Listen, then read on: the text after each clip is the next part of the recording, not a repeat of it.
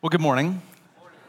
Welcome to Life Point Church. My name is Adam Purcell. I'm the teaching pastor here. We are really glad that you're here to worship Jesus with us this morning. Whether it's your first time or you've been here so many times you've lost count, we are truly glad that you're here to worship Jesus with us this morning. We're in the second to last week in a series that we've been calling Senior Moments, where we've been looking through the book Hebrews in the New Testament. We've been looking specifically at Hebrews chapter 11. And really what we've been doing is we've been looking at this passage that's often called the Hall of Faith, where this author is pointing to all these incredible faith-filled people from the Old Testament. And so today we're going to be looking back at the prophet Jeremiah. And our big idea for this series is don't forget to look up. Because the reality that you and I experience in our culture is that we find ourselves, I think, often sprinting from thing to thing to thing to thing. And we have these wonderful devices that often kind of draw our attention down because we can see kind of the world like right here on our phones. And it's really easy for me, and I think also for you, to go hours, maybe days, maybe weeks, maybe months, or maybe years, and just kind of forget that there's this great God who's up, so to speak, who loves us, who sent his son Jesus to redeem us from our sin through Jesus' life and death and resurrection. And so what I want to do is kind of pose a question for you and draw a little bit for us. Because like when we look at Jeremiah today, part of the theme is, Jeremiah, he's called the weeping prophet. And so if we don't understand something about this propensity of ours to look kind of horizontal instead of up, we're not really going to be able to understand anything else. And so we're going to take some time before we jump into God's word and just kind of draw really, and I'm going to maybe teach you two words, or maybe you already know these two words. And so the question that I want us to think about for a moment is, what is the purpose of life? Like if you and I could sit down and I were to say, hey, what is the highest priority? What is the most important thing for you personally, but also just generally? What is the purpose of life? And here's the challenge that you and I experience. And so I'm going to draw a really detailed version of you or I or whomever. And so here's the challenge that we experience. When we are just kind of in autopilot in our particular culture, we tend to have our eyes drawn towards what is called the imminent. And this would be things, actually I'm going to draw this first because I want to switch colors. And so in contrast to the imminent, so when you think imminent, just think here and now. So the imminent is here and now, here and now. And so that sprint that we often experience going from thing to thing to thing to thing, that's a great picture for you of here and now, the imminent, like what is right here in front of my face. I can touch it, I can feel it, I can experience it. That's the imminent. And then in contrast to the imminent, there's what's called the transcendent. And for our purposes this morning, we're going to put in parentheses here, holy, and then down here we're going to have two things. We're going to have happy, and we're going to have help. And for the sake of time, there's subcategories to all of these things. This is not meant to be exhaustive, just enough to get us to where we need to get to today. So here's the challenge that you and I have when we think about this purpose question, like what is the purpose of life? Because of this propensity of our culture to shape our viewpoints, we tend to always be having our attention drawn to this, like we're drawn to happy or help, drawn to happy or help. And the challenge that you and I have if we're here, right? And so maybe you're already a Christian, and so you're trying to say, yes, becoming holy, which means like loving Jesus, knowing Jesus, that's the purpose of life. And some of you, you're not quite there yet, so you're not sure exactly what you would say the purpose of life is in regards to Jesus. But either way, we're all here. The challenge for us is, even though most of us would say, yes, this is what I'm aiming for, like knowing Jesus, trusting Jesus, he gives me holiness as a gift. I acknowledge all those things. What happens in our culture in this sprint from thing to thing to thing to thing, even though we would say with our lips that holiness, that Jesus is the purpose of life, what happens, and it's this subtle thing that like sneaks into your thinking and your daily habits, is this one, happy, becoming happy, being happy, growing in happiness. That becomes really the priority.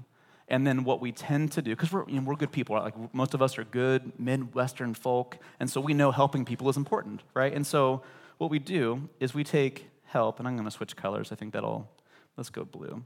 So what happens is help gets moved down there.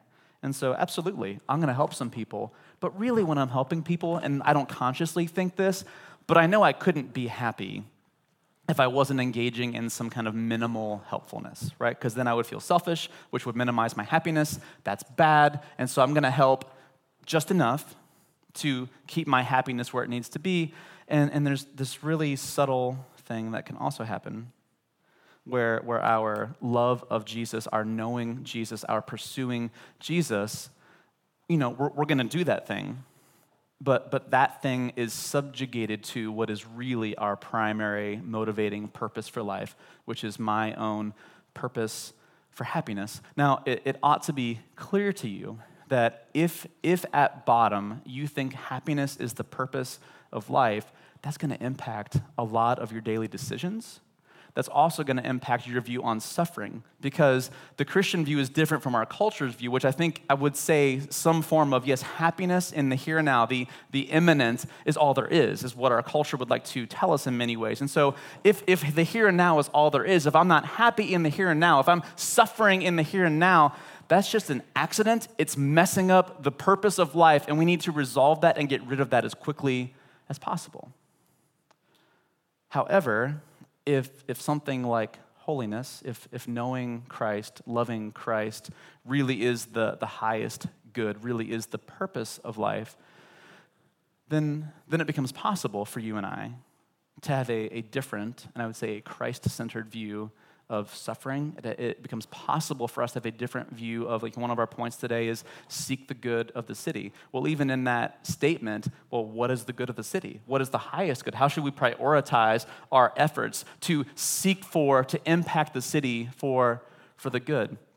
And so if you're interested in this sort of stuff, there's a couple books that, one I'm going to read a quote from you, for you from this. This is a really big book. Most of you don't need to read this, right? But if this is really interesting to you, this is Charles Taylor. It's called A Secular Age. It's big, right? I would recommend checking this out sometime. Essentially what he's doing in this book is he's saying, hey, in 1500, everyone being in Western Europe, everyone believed in God, right? In 2000, in the West, not very many people believe in God at all. It actually has kind of become the default position to maybe not believe in God, and he's a philosopher asking the question, what happened? And part of what he talks about is this thing that he calls the immanent frame, and what he means by that is our default is right here and now, here and now, here and now, as opposed to above and beyond, above and beyond, above and beyond. Our default is here and now, and even if you know Jesus and you love Jesus, like I know Jesus and I love Jesus, the challenge is I'm deeply shaped by what I experience day to day, and that always is drawing my attention down to here and now, here and now, here and now. And that's why we're saying, don't forget to look up. Don't forget to look up towards the transcendent, to use our language from this morning. So this book, Disruptive Witness, this is a much thinner book, and it's also highly engaging. I'd encourage you to actually pick this one up and read it. This is for most of you. And so let me read this little section to you. He's talking about how this immanent frame, our culture, shapes us to always be looking to the here and now. And so he says, to get a sense of what this looks like, consider for a minute what it is like to attend church on a Sunday. We've all done this morning. Good job. You are awakened by an alarm on your cell phone, an amazing piece of technology and a testament to the power of human mastery over the natural world. You eat eggs for breakfast. They come almost miraculously clean, large, and white in a carton that has been inspected by some government agency to ensure it is safe. The carton lists the nutritional components of the eggs along with a few words about their health benefits.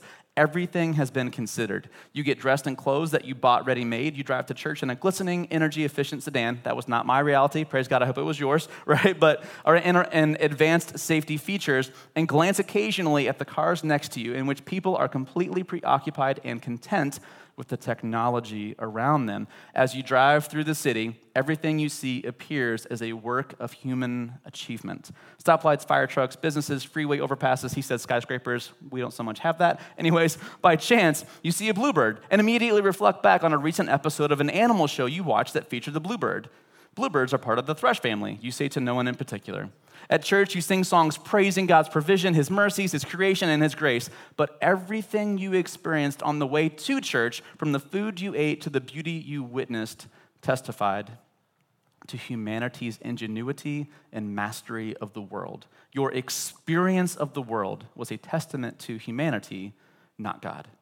because everything in your experience conditioned you to look to this world and its physical laws. It all makes sense as a self-sufficient, immanent, there's a word, immanent world, even though you know that Jesus is our creator and sustainer. And so we experience life in the immanent frame, even as we confess that it is open to an outside, transcendent force.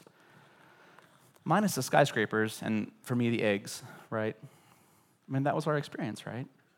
Like we live in this world where we are constantly accessing these marvels of human achievement, and those are great things.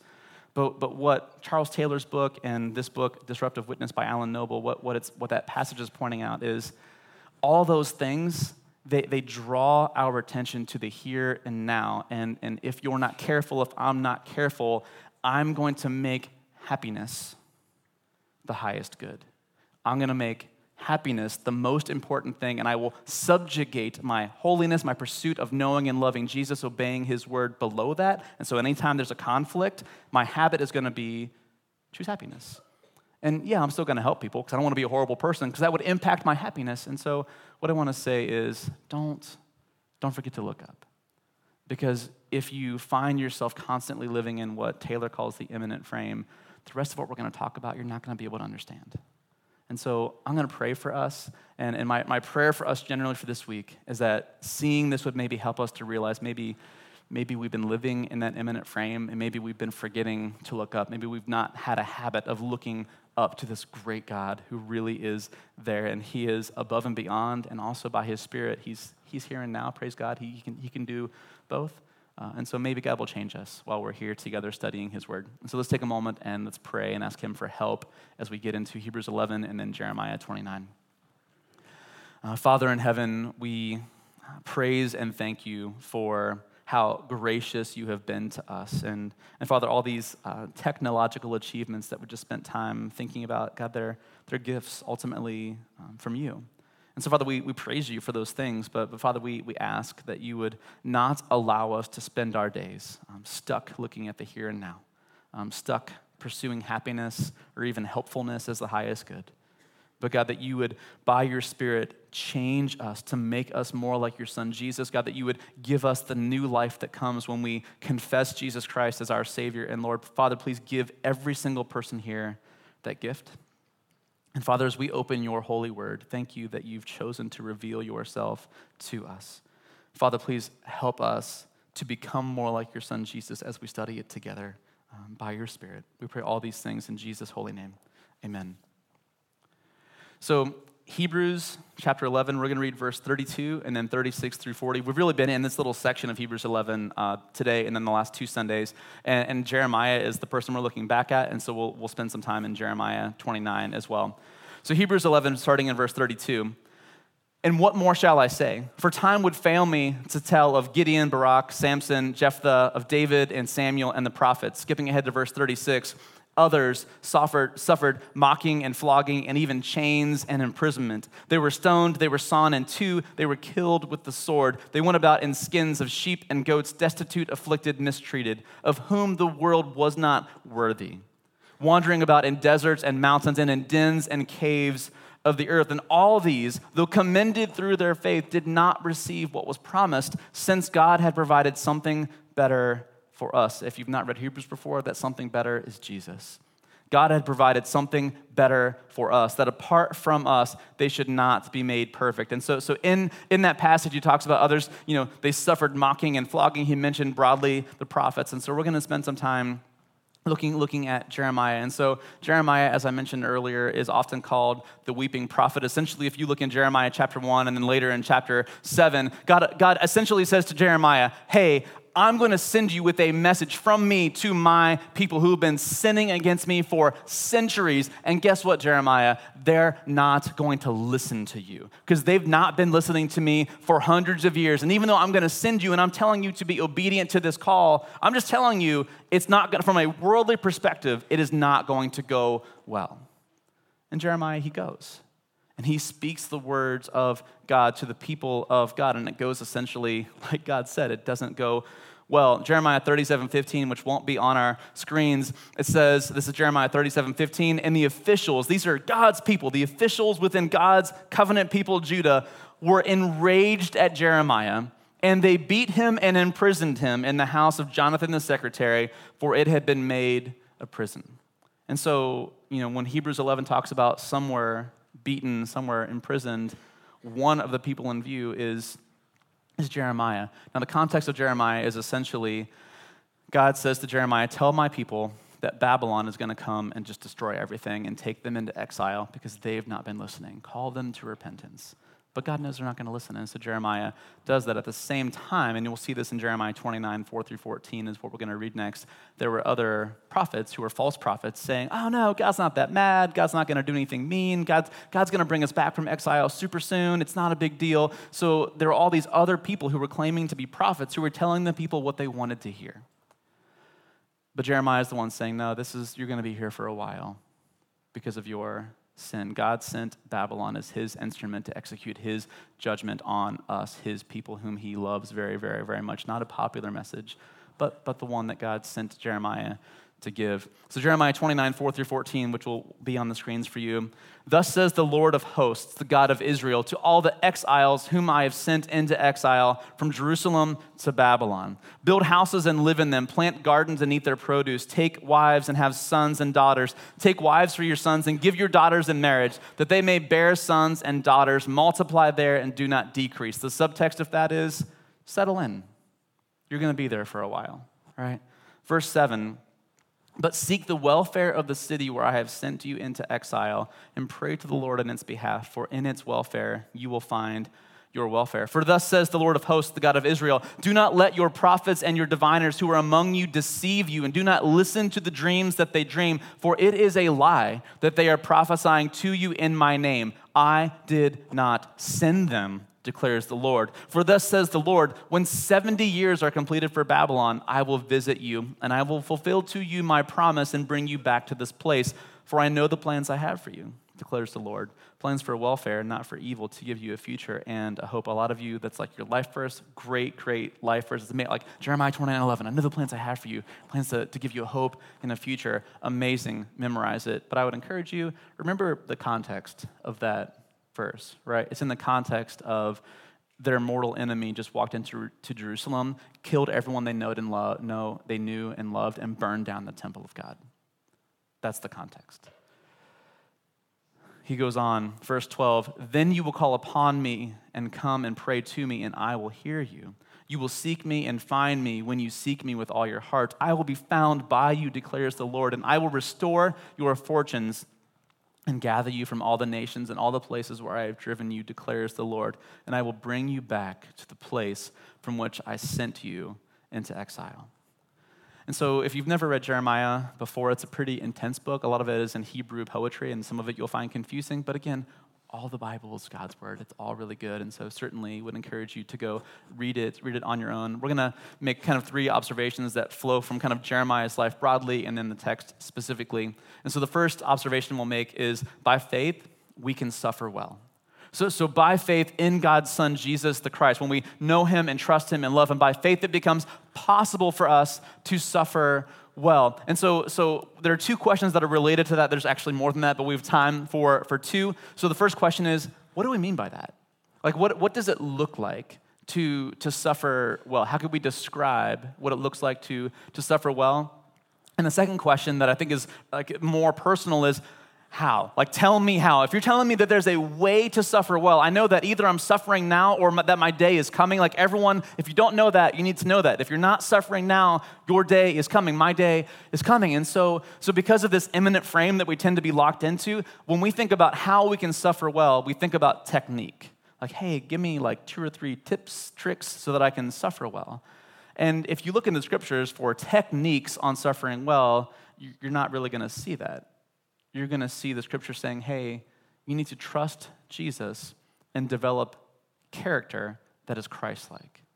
That's the technique, right? And we don't like that, because when we think technique, we think, I could learn this in 30 seconds. I just watch a quick YouTube video, got it. There's not a YouTube, there actually probably is a YouTube video for that one. I wouldn't watch it, right? Unless they're saying, develop Christ-like character, which can take decades, right? So how do we do it? It's not a technique, it's trust in Jesus, but what do we mean? And for what we mean, I'm going to give you 3 R words. And so it's rely, is refine and rejoice. Rely, refine, rejoice. Rely, refine, rejoice. And so if you're asking, well, what does it look like for me or someone else to suffer well? The first thing we'll say is we rely. And what I mean by that is our reliance on Christ grows.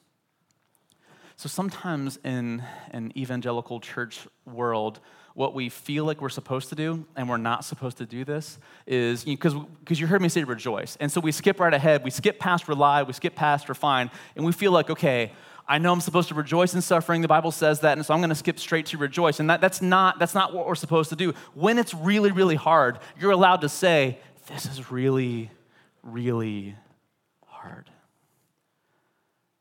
And I don't know if I'm going to make it. And I'm struggling. I'm suffering. Like, we're allowed to be honest about what's going on. We don't skip straight to rejoice, but we first go to, man, my reliance on Jesus, it's increasing. Because I just literally, however that suffering works in your world right now or in the future, like, we just knew, like, we couldn't make it without Jesus' work in our lives right now. Don't pretend your pain is small. Remember that your God is big, right? Don't pretend your pain is small. Remember that your God is big.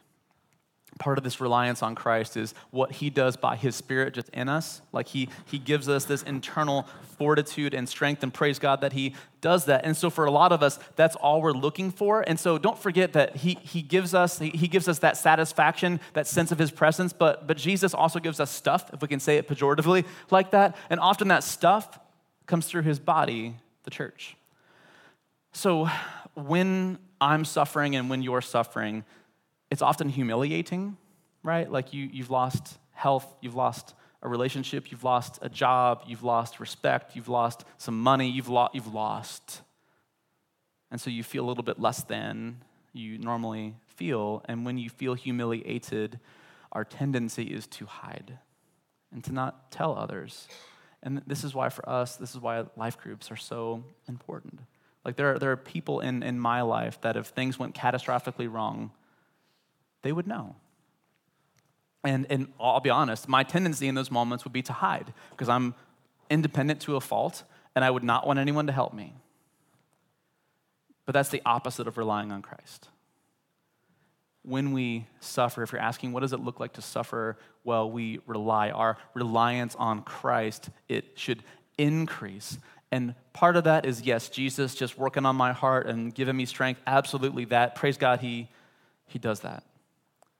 But part of how we rely on Christ in the midst of suffering is by allowing us to receive help from the body of Christ. And that's this, but it's that smaller group of people who they know you, they love you, they're taking the time to know and encourage you. Jesus gives us strength and he gives us stuff is maybe a way we could say that. And so first thing, what does it look like to suffer well? We rely. Our reliance on Christ increases. The second thing is refine. And so our refining into Christ-likeness, it grows. And this is where we're reminded of the gospel message. And if you're new to church or haven't maybe been told what the gospel message is, and so if you read the New Testament, what you're going to see, you're going to be introduced really quickly to this guy named Jesus. And we're here because we think he's alive. And so the scripture tells us that Jesus lived a perfect life. He was then arrested and then tortured and then executed on a cross. And the word tells us that his shed blood pays the penalty for our sin. It frees us from our slavery to sin. But he didn't stay dead, but rather on the third day, he rose again. And he has conquered death. And he invites everybody everywhere to trust him and to find salvation in him. But if you notice at the centerpiece of the Christian life, there's a cross. And Jesus says, if anyone would follow me, they better pick up their cross and come after me. And so the Christian life, whether we like it or not, and in our imminent frame, we don't like it because it messes up our happiness. But the centerpiece of the Christian life is looking to Jesus. The symbol of our faith is the cross, which is a symbol of suffering and victory.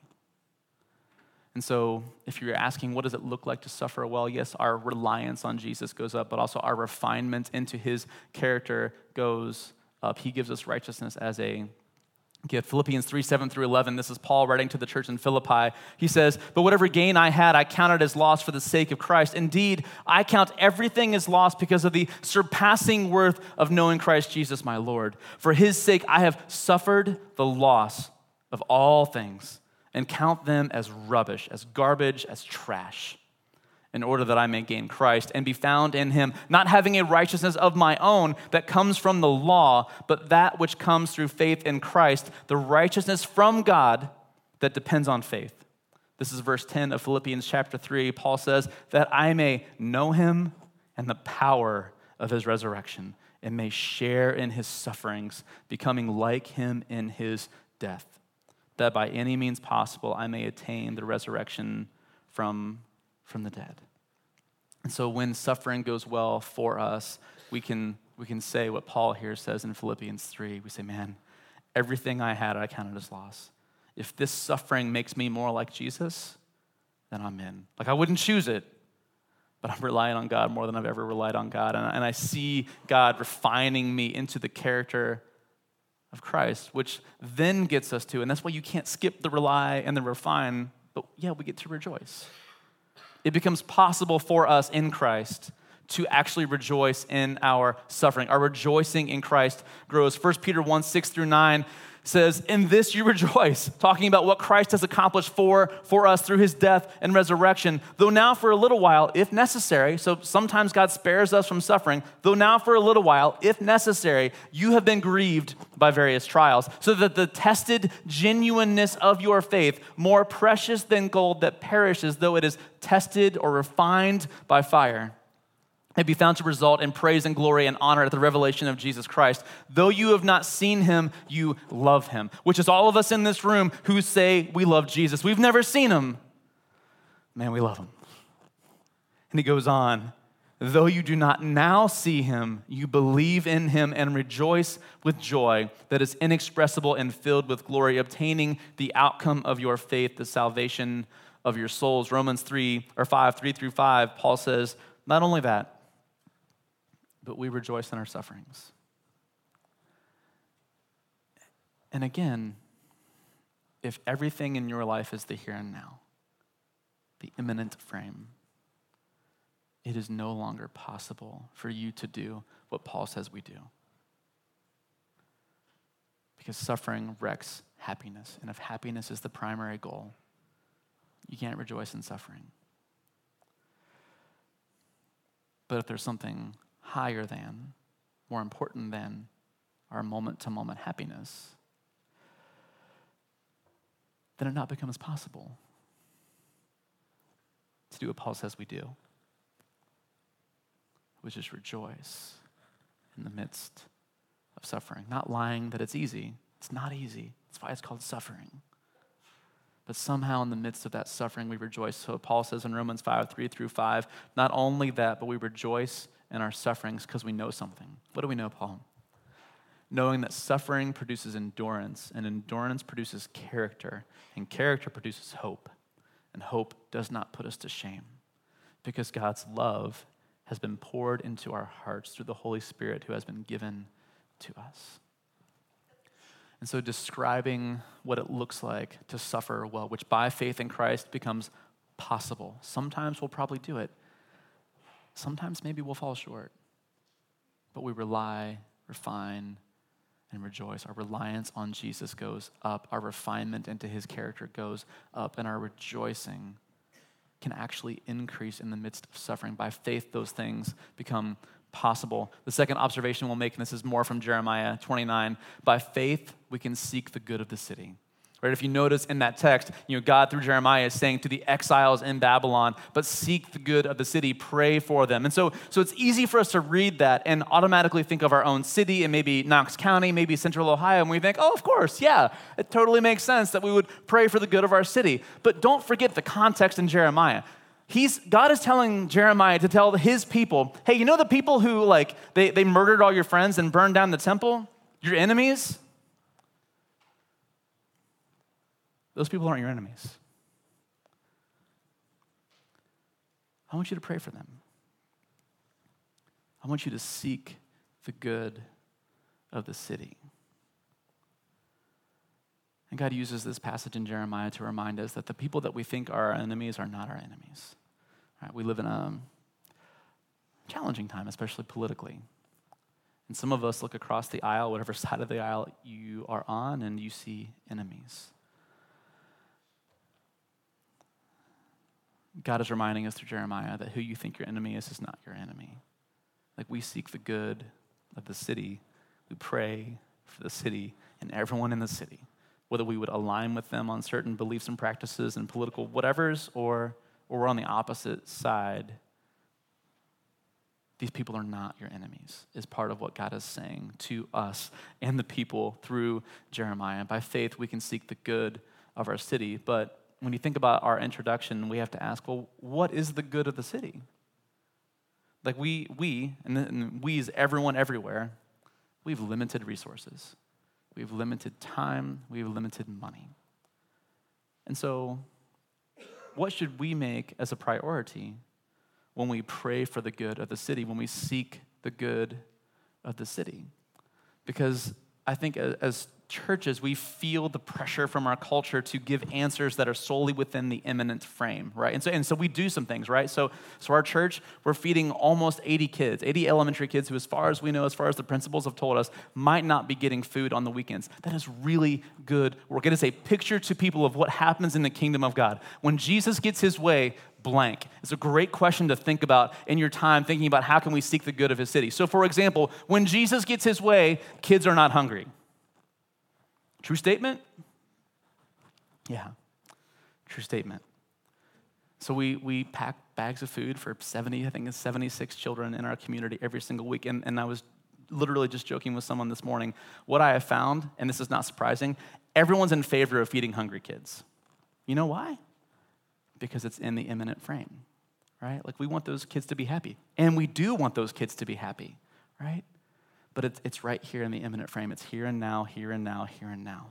And as churches, we feel this pressure to do all of our seeking the good of the city that's just right here in the imminent frame, here and now, here and now, here and now. We have another program that we've just started this fall called Arise to Read, where we're sitting down with students at Dana Elementary School that are second graders, because we know that if they're not at reading level come third grade, the percentages of them that land in jail or addicted to something, I mean, it's really staggering what the stats say about the importance of reading at level in third grade. And so we go and help. If you're interested in helping with that, we would love to talk with you about signing up and being at Dana Elementary School on Wednesday or Thursday. And again, we're doing it. It's really, really good work. But again, I want to point out to you, it's right here, which is why everyone in our community, whether they love Jesus or not, they're in favor of that. Do you see how the answer to your first question, what is the purpose, impacts your view on seeking the good of the city? So 6.5 years ago, we planted this church in Mount Vernon.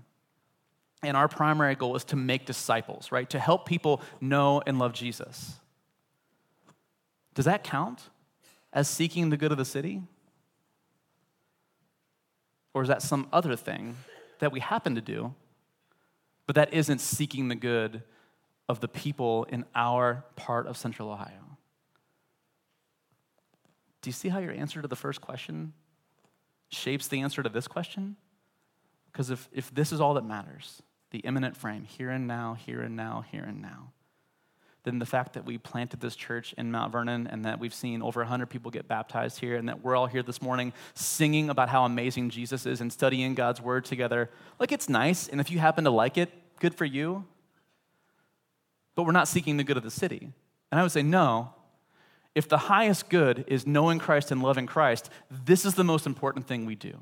When you go to your life group sometime this week and someone is helping you connect to other people and take your next step in your spiritual journey, that is the most important thing that we do. And we do these other things, honestly, because when Jesus gets his way and we fill in the blank, and we have limited time and limited resources, but we want to show people in our community what the kingdom of Jesus looks like, which includes hungry kids are fed, kids who need a little bit of help to read well so that they can hopefully be successful someday. It includes those things, and we're doing those things. But when Jesus gets his way, people love Jesus. When Jesus gets his way, I go out of my way to witness to him, to help current believers take steps in holiness. Those are the kinds of things that happen when Jesus gets his way. And so by faith, we can seek the good of our city. And I would challenge you to remember the good of the city, it includes this. It includes all this stuff. But those aren't the most important things. The transcendent, the holy Jesus. He is most important. People knowing him and loving him is most important. Our church right now is moving towards building facilities in Mount Vernon and also in Lewis Center. And so one of the ways that we're praying for our city is we're doing 40 days of prayer. And so if you haven't signed up for that, I just want to encourage you to do it. You can do it on the app or our website. It's on the blog. And so that's kind of a quick application. Let's pray for our city. Hopefully you're already praying for our city.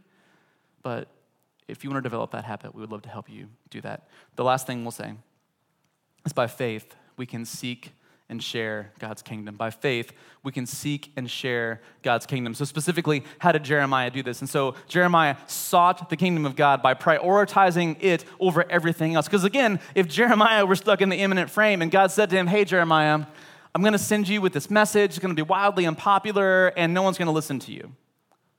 Jeremiah could have said, no thanks. I'd rather do what the false prophets are doing and tell them what they want to hear. No one will know, and then I'll die a rich and happy man. Jeremiah didn't do that. Jeremiah said, okay, whatever you say, God, that's what I'm going to do. If you tell me to say this and they're not going to listen, they're going to beat me and throw me in jail. Okay. He prioritized the kingdom over his momentary comfort, over his happiness, you could say, in his obedience to God's call. So we're invited to seek the kingdom, to prioritize it over all other things. Matthew 6:33, Jesus says to us, seek first the kingdom and his righteousness. And all these other things, God knows you need all the other things. All those other things will be added to you. But you seek first the kingdom, Matthew 6:33. But Jeremiah didn't just seek the kingdom, he shared the kingdom. And how Jeremiah did it in our passage that we read, he's warning others about these deceitful prophets who were just telling the people what they want to hear, which was essentially, hey, your sin, not so much a big deal. God's not really that angry. Everything's going to work out just fine. And Jeremiah has this wildly unpopular message saying, no. First, the Babylonians, not your enemies. Pray for them. Second, settle in. You're going to be in this place that you don't want to be, away from your home for a while. Settle in. Plant a garden. Build a house. Get married. Help your kids get married. Settle in. Jeremiah was sharing the word of God to the people. And we too have the privilege of seeking and sharing the kingdom of God in our community. So here's the one of the challenges we experience.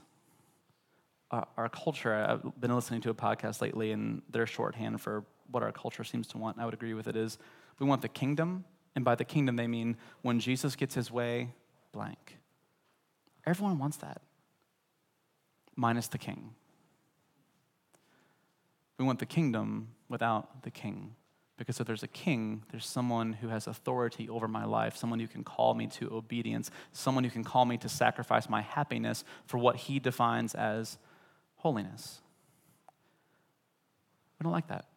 We want the kingdom without the king. So here are some things I jotted down that I think we feel and maybe even hear in our culture and maybe even our heads and our hearts.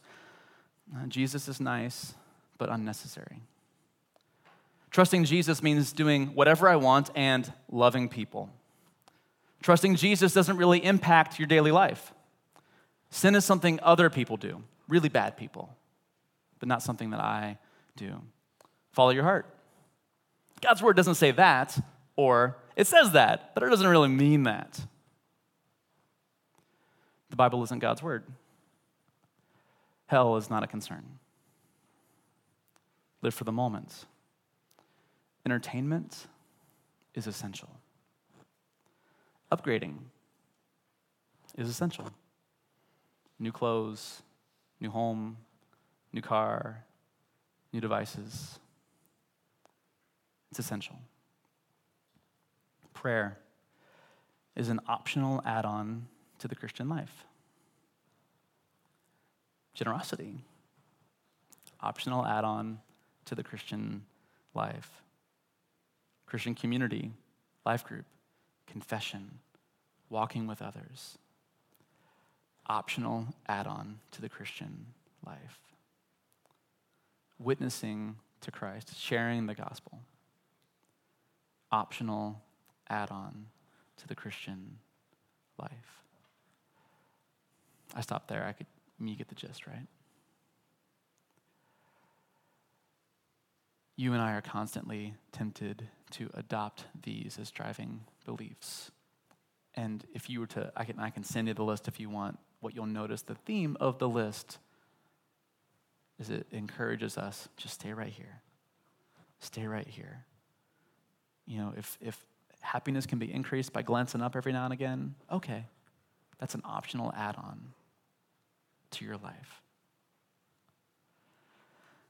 So I was studying for this week. I was reading another great book. This is by Timothy Keller. It's called Walking with God Through Pain and Suffering. And I want to read you, to close today, a story. It's written by a woman named Emily. I just realized my bookmark, totally not on the right page. I'm glad I wrote down in my notes the page that it's on. Here we go.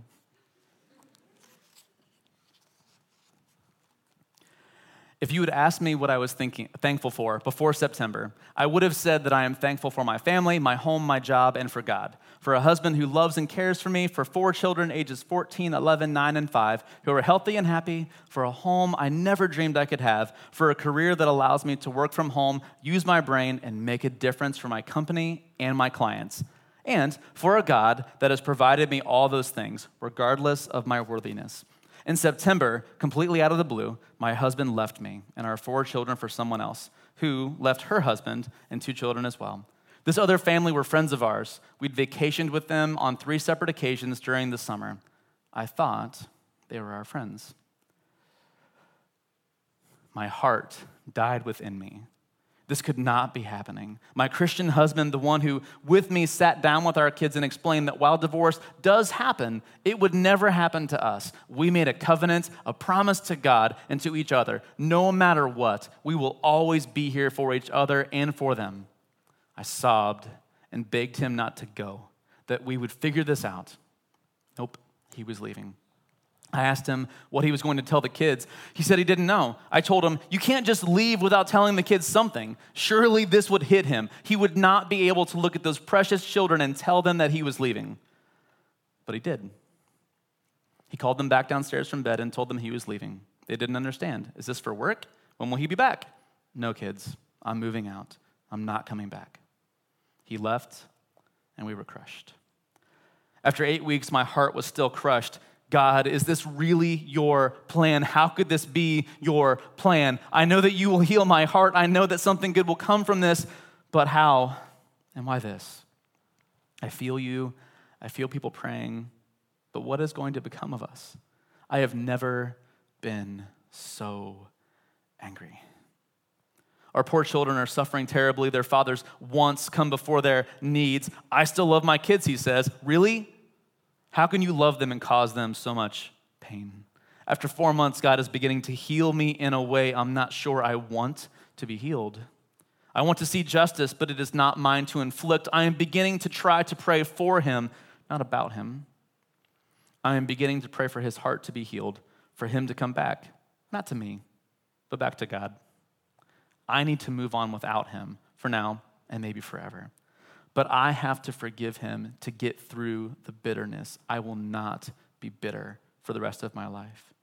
But how am I going to make it? God says, pray. So I do. I love my family, and I will always love the man I'm married. I'm praying for a miracle, for him to snap out of this and find his way back home, but I'm also moving forward without him. I'm planning on trying to continue my life with everything that needs to be done from a practical, spiritual, emotional, and financial perspective. I am going to pray for him on a regular basis. I am going to love him, but I will not be a doormat.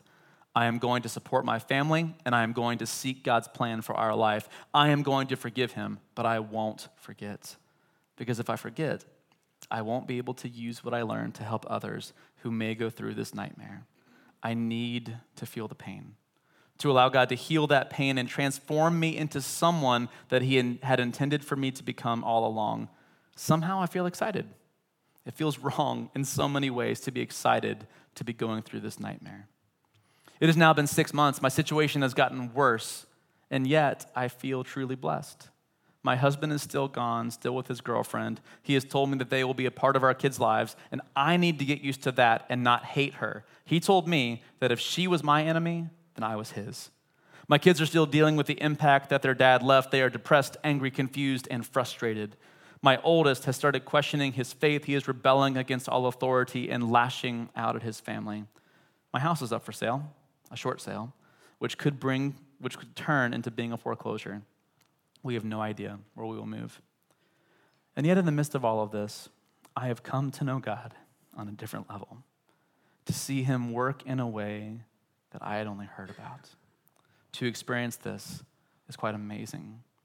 I've never had a big tragedy in my life. Never really had to depend on God. I mean, sure, I prayed and saw God work, and not like this. I never had the need to rely on God, truly just fall and rest on him. When I needed God's comfort, the image in my head was me clinging to Jesus and him hugging me. My image now is me just completely collapsed and him carrying me, and it is awesome.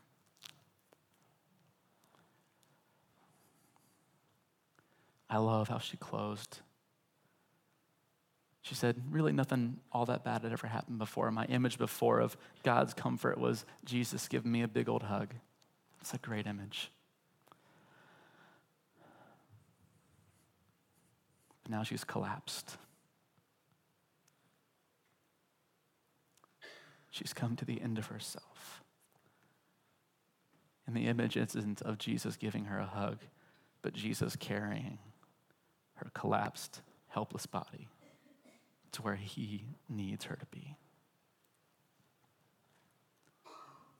By faith, you and I can suffer well.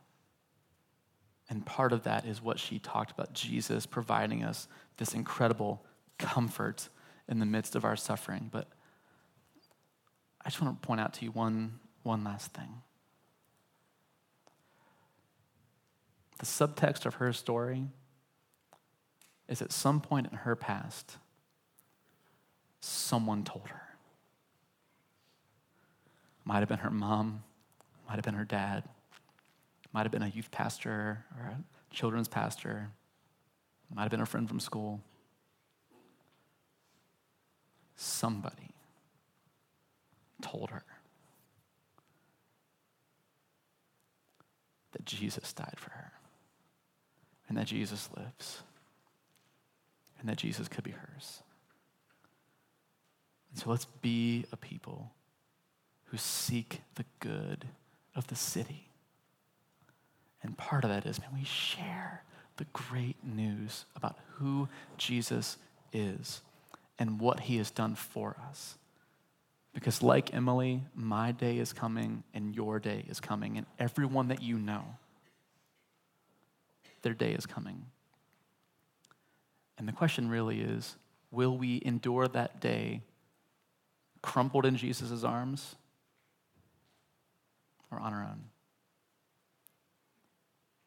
By faith, we can seek the good of the city. Let's pray together, please. Father in heaven, we praise you that it is now possible for us by faith in your Son, Jesus, who suffered on our behalf, to suffer well. And Father, not just to suffer well, but God, to seek the good of our city as you have commanded us through the prophet Jeremiah. Father, we're going to need your help. Father, please help us to suffer well. God, please help us to remember to look up. God, it is so easy to get stuck looking at the here and now, the here and now, the here and now. So God, draw our attention as a habit to your Son, Jesus, and what he has accomplished for us. Father, I ask that every single person here would trust and love your son, Jesus. Father, for those of us who we've already been doing that, God, please increase it in us. And Father, for those who that would be new, God, please give them that gift this morning. Help them to place their trust in your son, Jesus, calling on him for salvation. We love you. We pray these things in Jesus' holy name. Amen.